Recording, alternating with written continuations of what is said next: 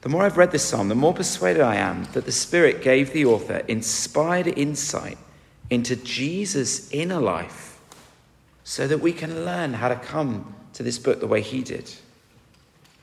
The Bible tells us of all the stories about his early life, the only one we get shows us as a 12-year-old, he was absolutely obsessed with the Bible. He was praying, memorizing, reading, studying all the time. He was always pointing people all over the Bible from memory.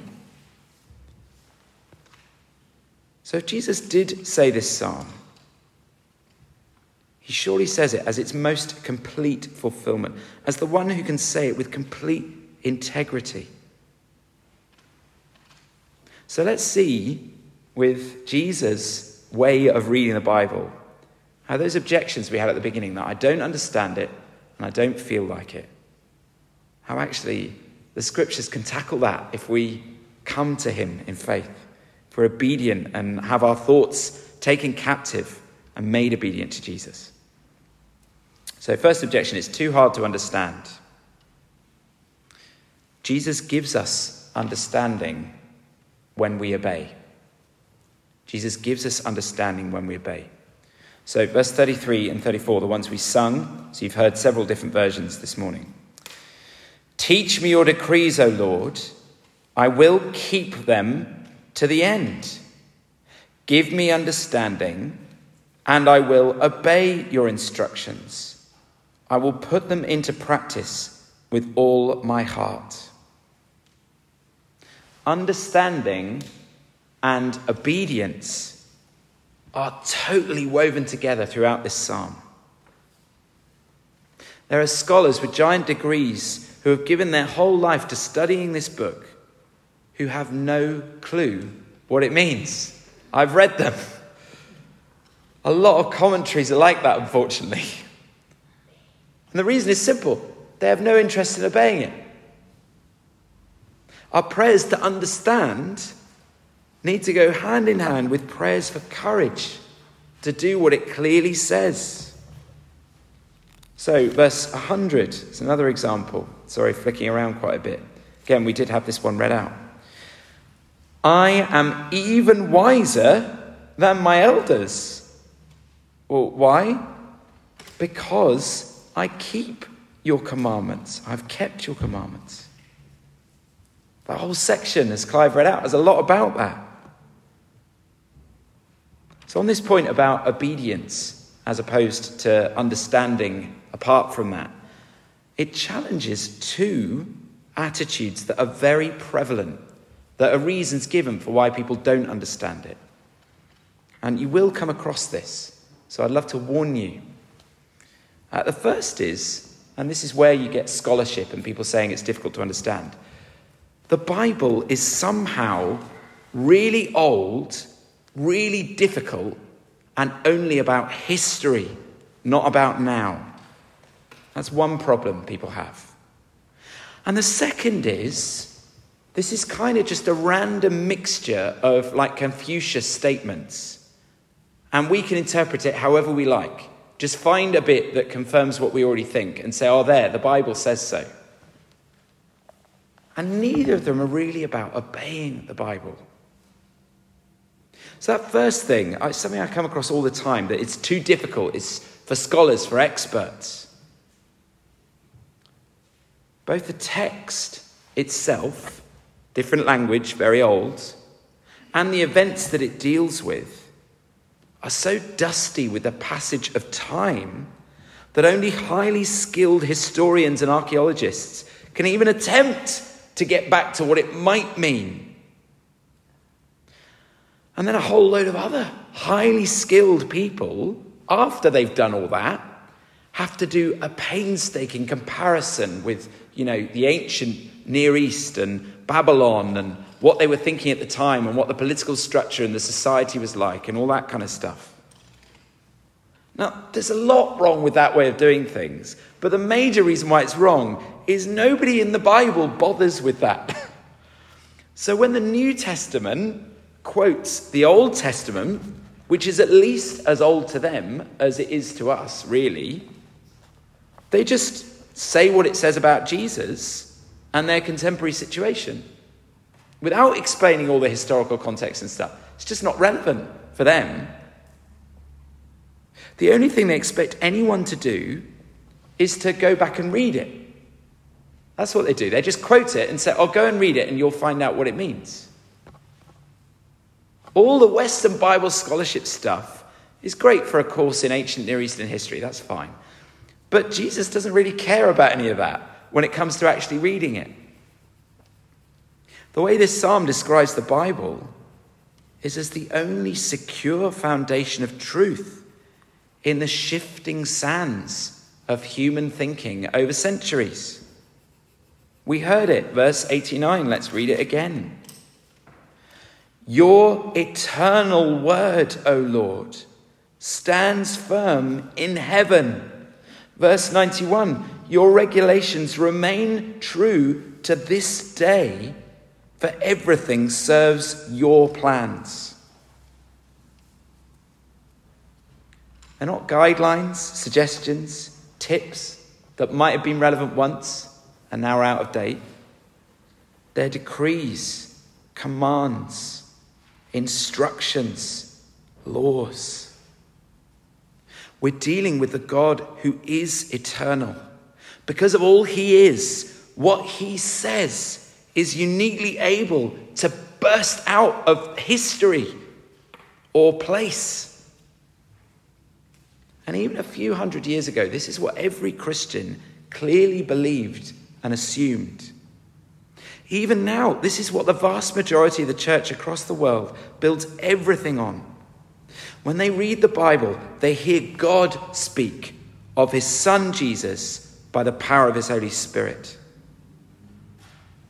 And a lot of these people who are desperate to get the Bible, some of them can barely read. It's nothing to do with how clever they are. It's to do with their hunger to obey. And just another little thing on this.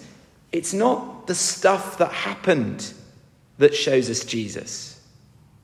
It's how Jesus talks to us about it. Do you ever find this? There's a lot of stories in the news right now, like the wildfires. We're wondering, well, did people start them? And if they did, why? That's something we want to know, isn't it? We want to know what went on in all these inquiries about lockdown and stuff. We don't believe the reports that are given. We want to find evidence to find out what really happened. But if we try and do that with the Bible, we're trying to be as ignorant as the people who were there at the time. Do you see that? So most of the people who were there when it happened have no idea what's going on. They're just like, oh, right, what? We're walking through the Red Sea now. Whoa, okay. I'm just going to go and worship the golden calf now. Do you know what I mean? If they were there seeing it happen, that doesn't actually give them much information. The thing that really happened is what Jesus tells us happened. And if we want to go around what he says, we're basically calling him a liar. That shows that our refusal to obey is happening.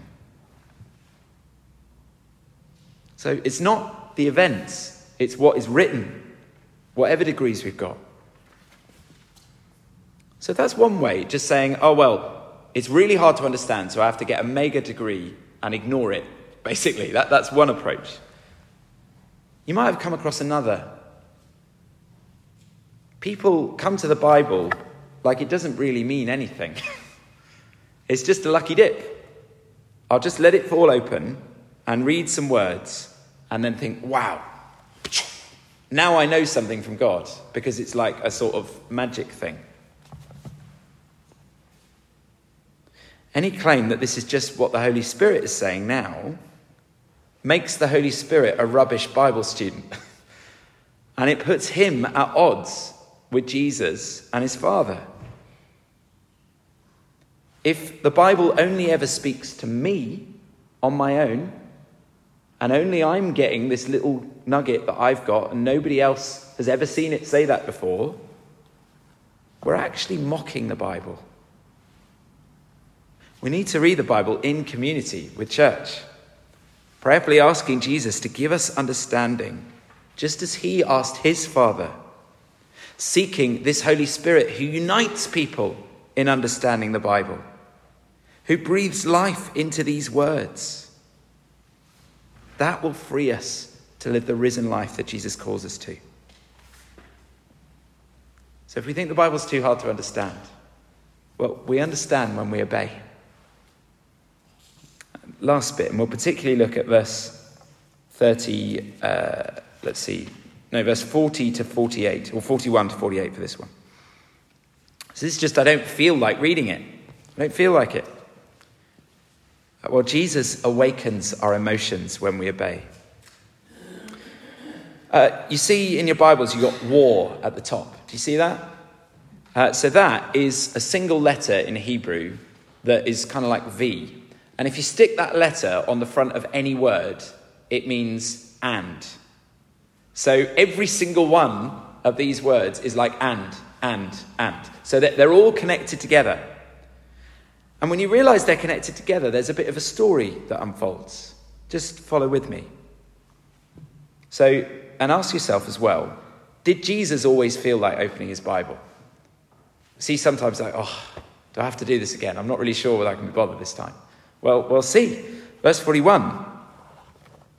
Lord, give me your unfailing love, the salvation you promised me. Then I can answer those who taunt me, for I trust in your word. All of us have prayed that sometimes, haven't we? I feel far from God. I don't even know if he loves me right now. Okay, I trust the Bible's kind of a good thing somewhere, but that's kind of it. That's all I can manage right now. So it starts just with trust. And then look what happens after that. Don't snatch your word of truth from me, for your regulations are my only hope. Okay, so it's not just trust. He's beginning to hope now, to hope that there'll be a point in bothering with this bit of Bible reading I'm doing. But then it gets better. Look, I will keep on obeying your instructions forever and ever. Gone from trust to hope to obedience. This is good. I want to do this. I want to live differently because of what I'm reading. Verse 45, I will walk in freedom, for I've devoted myself to your commandments. Devotion, realizing this is the way to live. I feel better when I live this way. Verse 46, I'll speak to kings about your laws and I won't be ashamed. I'm starting to talk to other people now. Verse 47, I delight in your commands. I love them. And verse 48, I honor and love your commands. I meditate on your decrees. I'm chewing on this as like a wonderful thing to spend lots of time on. Now, hopefully all of you have experienced this to some extent. First few times you read the bit of the Bible, you're like, wow, that was a load of rubbish. Nothing really happened. Don't get it. But then the more we get into it, the more it starts to make sense. The more we begin to feel it, rather than just thinking it's the right thing to do. But we'll only get to that all of us want when we screw up our courage and just obey it. Just do it because it's the right thing to do, not because we expect that it's going to be amazing when we first plough through it. Psalm 119 reveals Jesus' own attitude to the Bible. He invites us to share this, to have our resistance overcome, to get past not understanding it or not feeling like bothering with it, to have our shifting, unsure, depressing thoughts flooded with the light and life of his perfect wisdom. He gives understanding when we obey, and he awakens our emotions when we obey. Let's pray. Heavenly Father, please would we take Jesus seriously when he says these words and means them. Please would you help us to be obedient to what we read and to your command that we do read it. And please would you meet us as we do so. In Jesus' name, amen. Sister Sheila's going to continue in prayer.